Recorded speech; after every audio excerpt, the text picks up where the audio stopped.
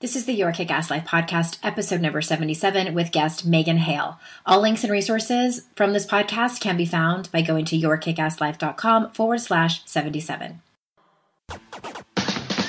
This is the Your Kick-Ass Life podcast with Andrea Owen, a no BS guide to self-help and badassery. Because ladies, let's face it, life's too short for it to not kick ass. And here's your host, the girl who serves it up straight with a side of crazy, Andrea Owen. Hey there, ass kickers. As always, I'm very excited about today's guest. I was a guest on Megan Hale's podcast, and we had such an amazing conversation. I was like, I can't stop talking to you. So I brought her on my podcast to talk about something that is so very, very, very important. And we're going to get to that in just a minute. Let me tell you a little bit about Megan.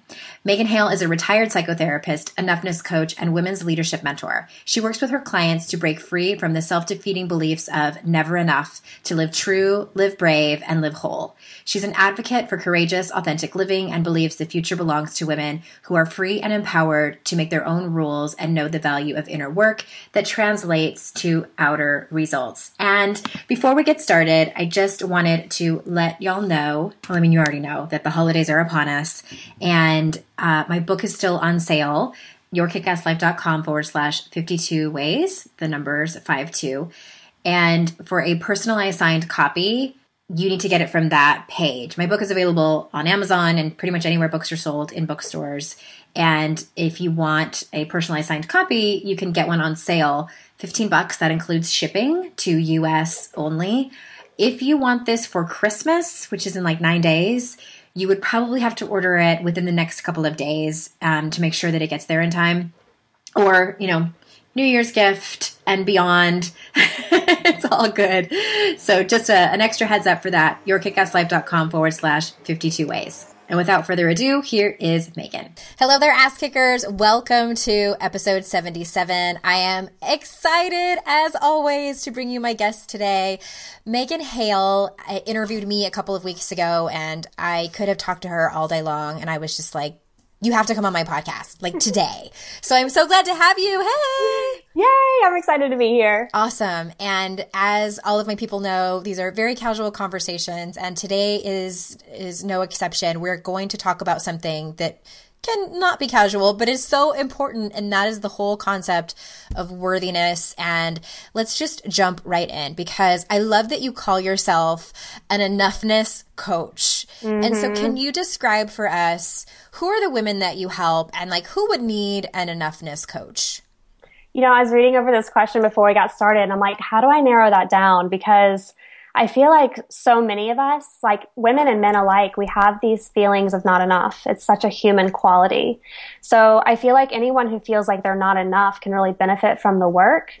But the women that I mostly find are women who are super high achievers. They're out there, they're doing some big things, and it's a go, go, go mentality, but it never seems to be fulfilling. Right. And there's always more to do and more to get. And they're on this more train where they're never really finding the payoff of the joy and fulfillment that they're really after. The more train. I love that. Like, I look at it as kind of like a treadmill. It's like it keeps, the belt keeps turning and keeps turning, and it's like the carrot, like the dangling carrot, you know? Yeah. Going and going. Yes. Yeah. And I'm sure that my people listening can agree that that's something that they can relate with. It's that feeling of not being pretty enough, not being smart enough, not being productive enough. All of those things that can be never ending. So I guess like you could narrow that answer down to everyone. Yeah. Everyone. Well, we all have it though. So yeah. It's really interesting when you start talking to a lot of clients, because you realize how connected we all are. Mm-hmm. Absolutely. Absolutely. And I would love to know, how did you get here? What was your path to enoughness? Like, did something happen, or have you always been passionate about this? Well, it's been a long journey, but I would say that I've had kind of some epiphanies most recently within the past year and a half. I've always been driven, always been very ambitious. I've been a go-getter. I've been a go, go, go kind of girl. I love goals. I love achieving stuff. And earlier this year, my husband was deployed for 6 months. And while he was gone, I had no boundaries whatsoever with work. And I pushed myself. And it was like maybe 2 weeks before he was going to get home. I'm walking my dogs and I'm thinking back to the past 6 months of like, what have I done? Like, what has my life been about? And I realized just how out of balance I was and that I was striving. I'm like, why do I keep pushing myself like this? And it was because I thought that if I could just get here or attain that or be making this, then it would be enough. Mm-hmm. But the really big thing is that I had been moving the bar on myself my whole life. So I realized something had to change, or I would always be chasing and never fully enjoying. Mm-hmm. So what did you do in those moments when you realized that? I did something that was really scary. I took a really huge step back and I actually reached out to you right before I did it. I didn't know if this was the same period of time. Yes, I was like, I feel like I need to stop and I need to take some time for myself. And, you know, you really gave me the permission that I needed. So thank you for that. Because you're like, then do it. If that's what you feel is right. And I'm like, oh, that's the push I needed. Thank you. Mm-hmm. And so I took 4 months away and really learned how to define myself, not by what I do, but who I am. And that was a really scary thing because I had never done that before. I was so wrapped up in my labels and who I thought I was to the world. And really finding out who I was without all that was a very self-discovery experience, to say the least. Well, that's and that was probably such a courageous move for you. And it's funny because this to me points to the topic of productivity. And I think for so many people, you know, of course I'm speaking more specifically to women because that's my primary audience, is that we put so much value around how productive we are and, you know, the things on our to-do list and checking off the boxes. And we put busyness on such a pedestal, like we worship it. Oh, tell me about it. Well, it's like we're only as good as what we're able to get done. Right. That's our measure. And it's so interesting. I have a private client who is very similar to you, you know, and just like extremely productive. And I was joking with her one time and she was telling me like all this, she gave me this like laundry list of things that she was doing for this one particular project. And I teased her and I said, did you get all that done 10 minutes before we talked on the phone today? Because like, that's how good she is at it. But I know that she is putting a lot of her worth and her value on this. And so it was November when we were speaking. And so I gave her the assignment of not taking on any more projects via work or via her personal life for the rest of the year. And it's only, you know, it was, you know, just shy of 2 months that I gave her this challenge. And she was like, oh my God. And I was like, good. Like, that's the reaction that I wanted to evoke in you. And it's not that I want her to even rest and recharge. Like that's a bonus. That's great. But like, I wanted her to be in that uncomfortableness and like that gray area, because for us, it's like, I know what's going on in a lot of people's minds. And I assume this was the case for you too, Megan, where it was like, if I don't take any projects on for 4 months or 2 months, then I am a slacker, then I'm wasting time. Then it's like, we make it mean something. Oh, the guilt trip totally sets in. I mean, and I had a lot of resistance to this. I mean, a lot. And I thank God for the coach that I was working with at the time that was like, you can do this and you have to do it. Do you see how much resistance and fear, like fear is guiding your life right now. Mm-hmm. And that was the thing that I didn't even realize, that I was working from such a fear-based space of don't miss out, don't get left behind, hurry up and get there, achieve, or else you're going to be a failure. Right. There was all of these fears that were really just, oh my God, they were strangling me. Mm-hmm. And I didn't even realize it was the scariest part. Yeah. You know what I have found is really helpful in that. And for anyone listening, I have like the mantra of like, keep your eyes on your own paper, because I get in trouble with that too. I think the internet just destroys us. Yeah. Especially if you're listening and you have an online business. And even if you don't, if you go on any social media site and you're looking at your neighbors and your friends from high school or the girls from college, and you're looking at their lives and you're making up all these things, and then you make that mean something about your own life. So I have found that truly like unplugging from the internet and from social media can be very, very helpful in those times where, like you were describing, it's like, do more, faster, get it done, do it before she does it. You're going to miss out. Like all of that mirage of the inner critic stuff. Boo. Oh yeah. Never totally. feels good. Yuck. Yeah. Well, thank you for sharing that super vulnerable story. And yeah, it's just, isn't it interesting though, like that whole permission granted. And I think sometimes what's really interesting is, like just throwing that out there for people listening, is that sometimes I think just reaching out to our friends and just saying like, this is what I want to do. And I think I just kind of like need to give myself permission. And then hopefully your people, I call them like your compassionate witnesses, will be like, girl, just do it. Like we make up like that the world is going to stop turning. Oh my, no, that is so true. Like the world is going to fall apart if we stop putting effort towards things. And if we're not, actively engaged and thriving and doing, hurrying, like the world's just going to fall apart. Sometimes I get mad that it doesn't fall apart. I know, because then you really like fall into the fallacy. It's like, there's no hiding anymore. Like you're really not that important. People are capable without me. Exactly. Yes. It's humbling though. And I think it's needed. It's important to have those humbling moments of, we put so much pressure on ourselves and we get very serious about our lives and who we are a lot of the time. And to have an experience like, wow, we put forth so much effort into worry and fear when it really does not matter that much. Mm-hmm. Yes, I agree 1,000%.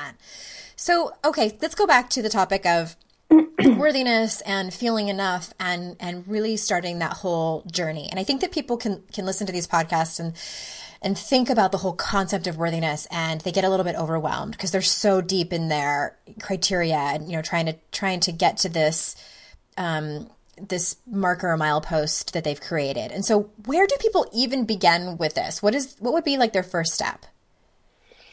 It's really just getting honest with yourself, really. I think that we all have this idea of what happiness is or what fulfillment is or what success is, and getting really clear on like, well, when is that going to happen? And how is this definition impacting your happiness right now? We are so notorious for postponing happiness and fulfillment until we get to this next space or have this or have that. And we don't realize that we're completely capable of having it right now, just as things are. So I would say it really starts with just getting honest with, how are you postponing joy? How are you postponing joy? Yeah, I agree. Well, what's interesting too, speaking of joy, and this is kind of off topic, but it made me think of it. And I think it's important to talk about too, is that, because a lot of the work that you and I do is surrounded in vulnerability, because all of it, I mean, and I don't even need to define it. All of it with a capital I is about vulnerability. And it's been a common theme of my clients lately about leaning into the uncomfortable. And part of that is leaning into the joy. Yeah. Because I find with a lot of the people that I work with, and I'm sure it's the same with your people too, is that to feel all of the feels is really uncomfortable. And the shame and the guilt and the frustration and the anger and the disappointment and all of those like quote unquote harder emotions, those we don't want to lean into.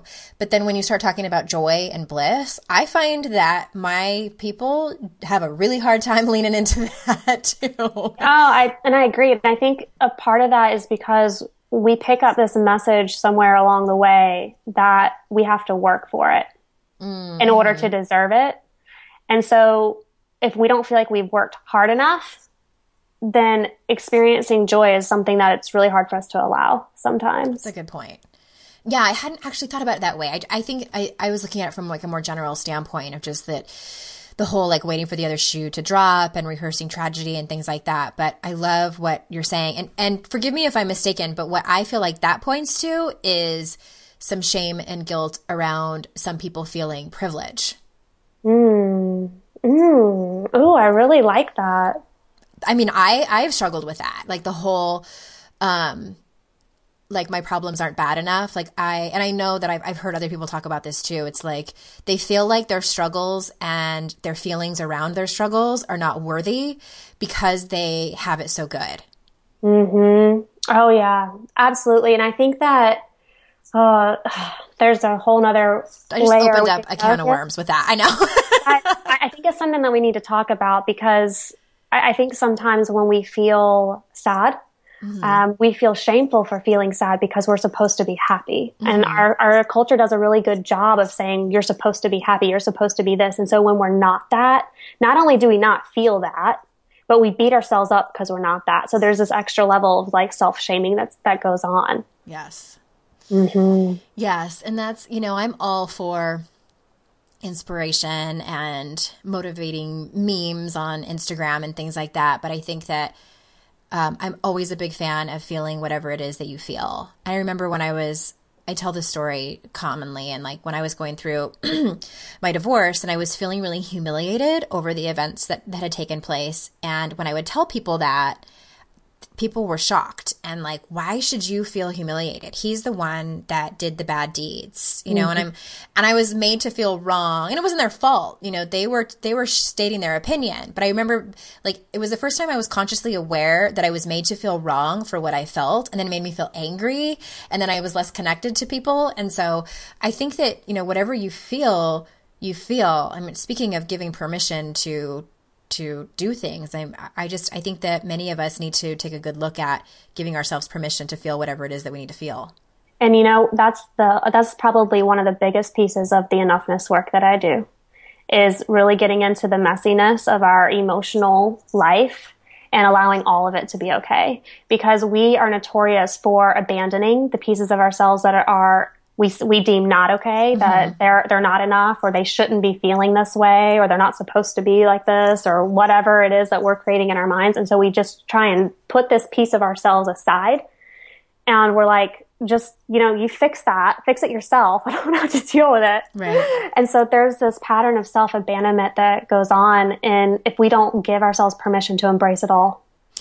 Yeah. And I feel like too, something could have happened in like 1990.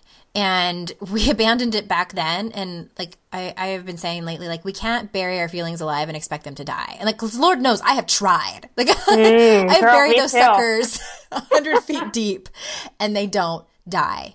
And I think that a lot of times too, what happens when you start to do this work, it happened for me. Like when I went to San Antonio for my training in 2014 and did this work, what came out 2 decades later was, and I just released this on my podcast. If you guys missed it, it was episode 72, I believe.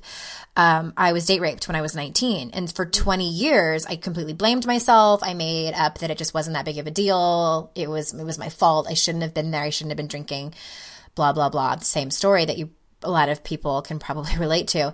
And once it came out, it was like, I described it as like projectile vomit of feelings. I was just like, oh, I have done a very good job of locking this up and burying it and expecting it to die. And it didn't. And once I gave myself permission and felt that I was in a safe enough place to actually accept that it was a traumatic thing that happened, that then I was able to do the work of self-forgiveness, of forgiving him, of moving forward with it. But trust me, almost 21 years I had locked that up. Well, the thing is, and this is probably the biggest mistake I've made in my life, is falling into the fallacy that time's going to heal all wounds. And that's not what happens. Like, your 19-year-old self, she needs your wisdom and your compassion to go back and give her the love that she needed back then. And she can't do that without you. So she doesn't know how to do it without you. And it's only by your life experiences that you've gained since you were 19 that you now have that awareness to go back and really help her and be with her and say, it's okay for you to feel this way. And I'm here with you now. You're not doing it alone. And together we can heal this. Yeah. And that's like the beautiful healing journey that allows us to be enough, because we're embracing all of these pieces of ourselves that we have tried to lock away. And that's what gives us our authenticity. When we can bring our whole selves to the table, we're embracing it all. There's not pieces of ourselves that we're trying to deny. Right. I think you just brought up a really good point too about authenticity. I think that like being the whole like quote unquote being yourself is only part of the equation.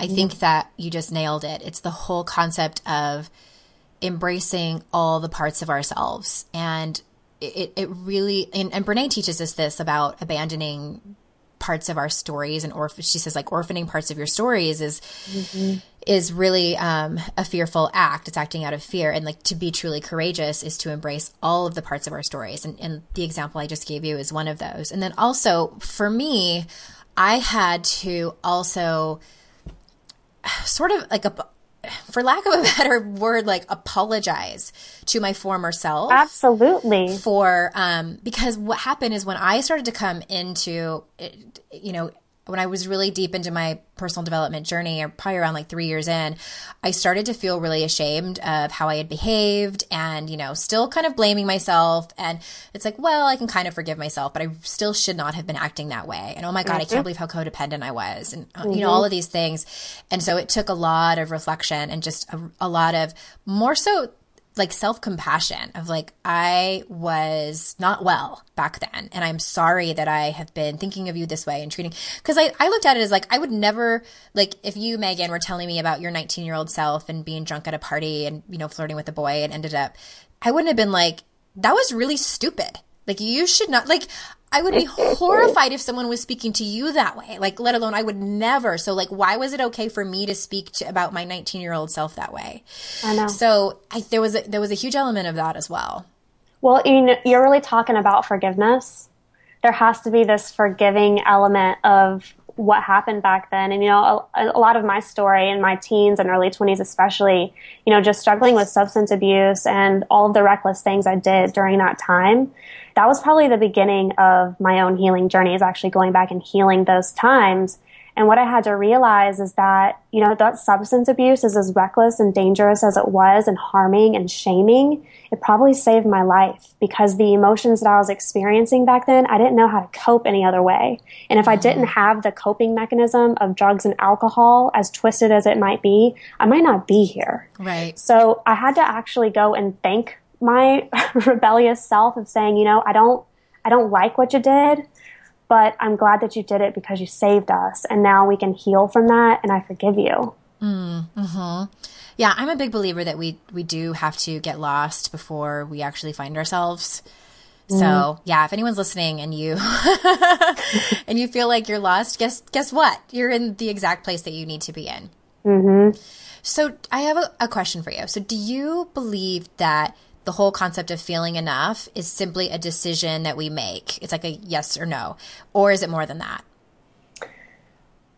I would say that it's a yes and no answer, and I'll tell you why. So in order for us to make another choice, in order for something new to be true, we have to create a space for that new truth to be okay.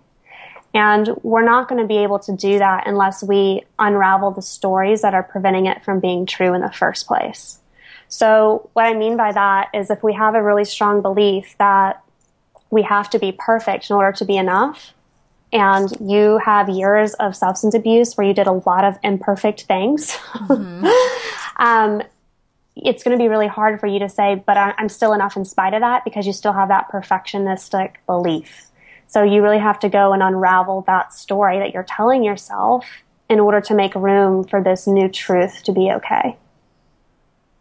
Very, very true. Yes. Because it's interesting, because I remember when I was listening to, and this is probably back in 2010 when Brené's first TED Talk came out, and I've watched it so many times. I think it's like around minute 8 where she talks about her research and how the difference between the people that knew that they were worthy in love and belonging and the people that still struggled with it. She said the difference was that the people that believed they were worthy of love and belonging simply decided that it was so. Mm-hmm. And I was kind of like, really? And, that's why I love so much what she talks about in Rising Strong, because she really talks about the stories we tell ourselves and how we heal those stories where we can choose that we're enough. Mm-hmm. But I don't think that it's just as easy as flipping on a light switch. I really do think you have to get into your story and make room for a new story to be your truth. And it doesn't happen overnight, not by any means. And it's not just something you can decide, because our beliefs are something we've carried, since we were very, very little. A lot of the beliefs I talk about with my clients, we go back to like when you're 5 or 6 and making sense of the world and who you think you need to be in order to get your needs met. Mm-hmm. And we carry these beliefs and these experiences for so long, and we have no idea that they even still impact us today. Yeah. I totally agree with you. It's so interesting. My daughter is 6 and she's in kindergarten. And my case consultant, when I was going through my Daring Way certification, is a licensed marriage and family therapist, and she loves research. And she was telling me about this new research, and I wish I could cite it better. I'm terrible at this. But she was talking about anxiety disorder and how their scientists are creating parallels between perfectionism and anxiety disorder, and they're actually uncovering, and there's theories that perfectionism is actually in our alleles. It's actually in our DNA. And they're trying to name it. And I'm like, oh my God, because I was diagnosed in 2003. And so my daughter, who is my spawn, who is my mini-me, we got her report card yesterday, and under, like shows her strengths. And of course she's just spunky and loves hugging people and smiles all the time. And then under her, ways to improve, they were saying that it's a confidence issue. And then when she gets things wrong, that the tears come, and she is afraid to try new things because she doesn't want to get it wrong. And I'm just like, and then of course I immediately go to like, what did I do? Like, where did I go wrong in raising her in these short 6 years where I have put this on her? Cause I tried, not absolutely, like, we don't have like really high standards. Like, it's a delicate balance. Parenting, I still have no idea what I'm doing, but it's very interesting to me, the whole concept of, and I think that, like, I don't know if it's in the water or what, but I think that our generation, like, we somehow, I just think it's our world, like, that we're raising anxious people. Like, I'm an anxious person. Oh, no. And I'll totally write off on that, because we live in a perfectionistic culture. Yeah. We do. And it's very performance driven. It's very appearance driven. Mm-hmm. And it's a very non-emotional culture. I mean, it really is. You need to have it all together. I need to keep it all together, and you need to do everything right, and you need to be the best. And it's very driven in that way. And so I think that a lot of us are not even aware of how much we absorb just from the culture around us. Like, not to mention like our upbringing and like, the way our parents have impacted us, just the culture itself. Like, we're fed these messages from such an early age, and it comes in all types of forms, even cartoons and magazines, like, all those magazines, when you're 5, you're like, 3 feet tall. All these magazines of women, they're right there within eyesight. And we're just not even aware how that's impacting them, or even how it impacted us.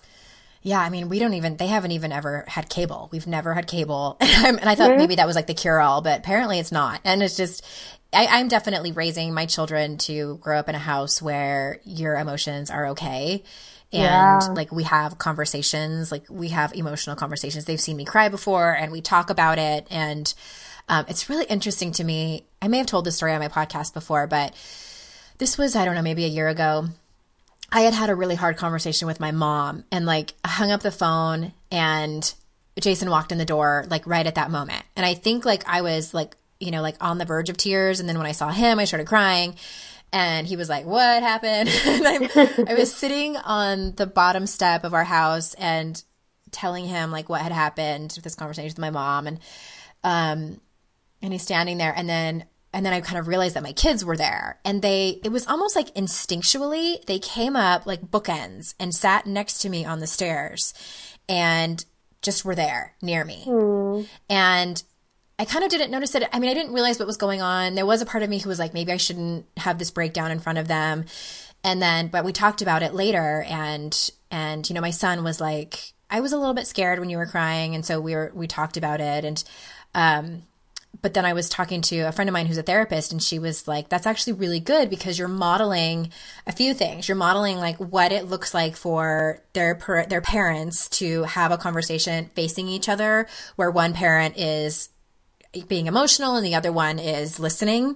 And then you're also modeling that you can cry and be vulnerable in front of them, and that it's okay. Like, you're not making it wrong at all, and that you can recover and, and like, and feel better. Yeah. So it's like, cause I don't want them to think that any emotion is wrong. They're not wrong for crying, just as, they aren't wrong for being happy. Right. Yeah. I didn't grow up like that. So really my parents didn't do that. Well, I think a lot of us, we don't grow up with that, for sure. And I think, and that's what Brene talks about in Rising Strong too, about this whole emotional illiteracy, and she says she grew up like that too, where nobody was vulnerable, like, and that was considered weakness, and you just soldier on and buck up. Oh, for sure. I mean, I think the thing that's most interesting about the story is that, you know, your daughter is becoming upset because she feels vulnerable. And that's something that she needs to improve upon in the teacher's eyes. Mm-hmm. Exactly. Yeah, we got some work to do on that one. And, you know, Jesus, take the wheel. It's just wait, Megan. It's a normal reaction, you know? Yeah. Yeah. All right. So you have a blog, which I spent some time on, and I love your post. And any of the links and resources, you guys, that you hear in this podcast are at yourkickasslife.com/77. So you wrote a post called 5 Steps to Having Enough and Staying Enough. And in the second step, you talk about getting into your story. So can you tell the listeners what you mean by that? So I think we have 2 different layers of stories. We have the story that we're telling ourselves right now about whatever is going on in our lives, because that's what our mind does. It makes sense of what's going on. And then we have this story that's feeding the current story. So we have the early story that we've been carrying for a long time of what our belief system is, of how the world works and how we work in it. So getting into your story is first being aware of what the story you're telling yourself right now is. And that's just how you're interpreting situations. Then also, if it's a shaming story especially, what story's underneath that of who you think that you need to be or how you're supposed to be different than you are right now? Yes. Yeah. And we all How do you need to be them. different? Mm-hmm. Yes, that sounds a lot like an exercise that I do about perceptions and like how we want the world to perceive us. And because one of those things, it's like it's floating around in your subconscious. Like just pick an area of your life and ask yourself, like, how do I want the world to perceive me? And there's a list. I know there's a list. And then there's also the opposite of the perceptions that you would never want anyone. It's kind of the same thing, but yeah, yours is a story. Let me give you an example, because it's something I'm going through right now. Something we actually talked about before we started this is I work online, so it's very isolating, and I just moved to a new town, so I'm not very plugged into the society or the people here. And I'm like, I really am starting to feel lonely, and I'm missing friends. And the story I'm telling myself right now is if I go out and I try and reach out to people, they're going to think I'm needy. I'm going to be a needy person that needs friends and support. And the story that's feeding that is I shouldn't need anybody. Mm-hmm. I should be enough on my own. And so there's 2 different layers of stories here. One is I think I'm going to be needy because I'm reaching out because I need friends, which is totally crazy. Like, it's okay to need friends. We all need friends. But the more damaging story is that I should have it figured out all on my own. Right. And that's probably the most damaging one, because that's the one that's going to actually prevent me from reaching out. And so it's really being aware of that story of saying, that's not true. It's not true. 1, you're not needy because you need friends. Everyone needs friends. And 2, no one has it all figured out on their own. Mm-hmm. Yes. And that's so interesting. I had a group program earlier this year, and I talk a lot about the behavior of isolation. And what I mean more specifically is like, when you do need help, which we all do, is a lot of women don't reach out, and they make up that, they should be able to do it all on their own. Nobody else has the problems that they do. So, and a lot of times they're like embarrassed over it. They don't want to be a burden. They don't, like you were saying, like they don't want to be perceived as needy or desperate or not strong or weak or whatever. And, one of the women in my group classes in the private Facebook group that I was running with it said, can you explain more about isolation? And so I have a blog post that really gets into detail in it. And she was like, this is so interesting because my entire life I have made up that I am strongest when I am doing everything on my own. I am strongest when I'm isolating. And I was just like, my heart broke open. And I'm like, no, there is like scientific evidence to tell you that and that's a myth of vulnerability that comes from Brené's research, is that vulnerability is weakness, that reaching out and saying, I need help is weakness. And a lot of times it's not like we want someone to come over and like fix all of our problems and clean our house from top to bottom.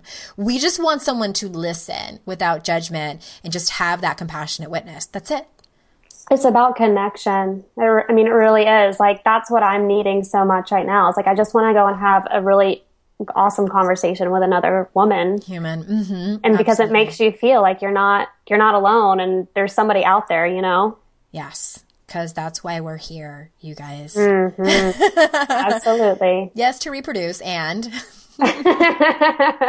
to connect with other humans. Yes. What surprises you about the work you do with women? I think that one of the most beautiful things is that when we really get into the enoughness work is that every single woman realizes that there's a little girl that lives inside of her that she hasn't talked to in a really long time. And to watch that relationship deepen and watching love and compassion and forgiveness and healing transform that, it transforms the way they live. And I think it's really interesting stuff that we don't even realize that that little girl's in there. And just within the first 2 days of doing some of this work, it's like the emotional floodgates are just like, holy wow. And I'm like, yeah, girl, there's going to be some good stuff in there, and there's going to be a whole lot more interconnection, and that's where you're going to find your truth. And it's really cool stuff. Yeah, it is. It is. Oh my gosh, absolutely. Oh, oh gosh. Well, I think that about wraps it up. And I thank you so incredibly much for being here and sharing your wisdom and sharing your own vulnerability and talking about your own struggles. And I know that helps my audience so much to hear that even the people that we have, the experts that I bring on my podcast with all of their degrees and certifications and experience and wisdom, like still fight the good fight every single day. So I appreciate that. Oh, absolutely. It's the human piece of us all. And I really appreciate that you're giving a voice to that. So thank you. You're welcome. And where's the best way for people to be able to find you and find out more about what you do? You can visit me on my website, which is megan-hale.com. Awesome. Thank you so much I was getting a drink of water and it was faster than I thought. That was really fast, huh? It was.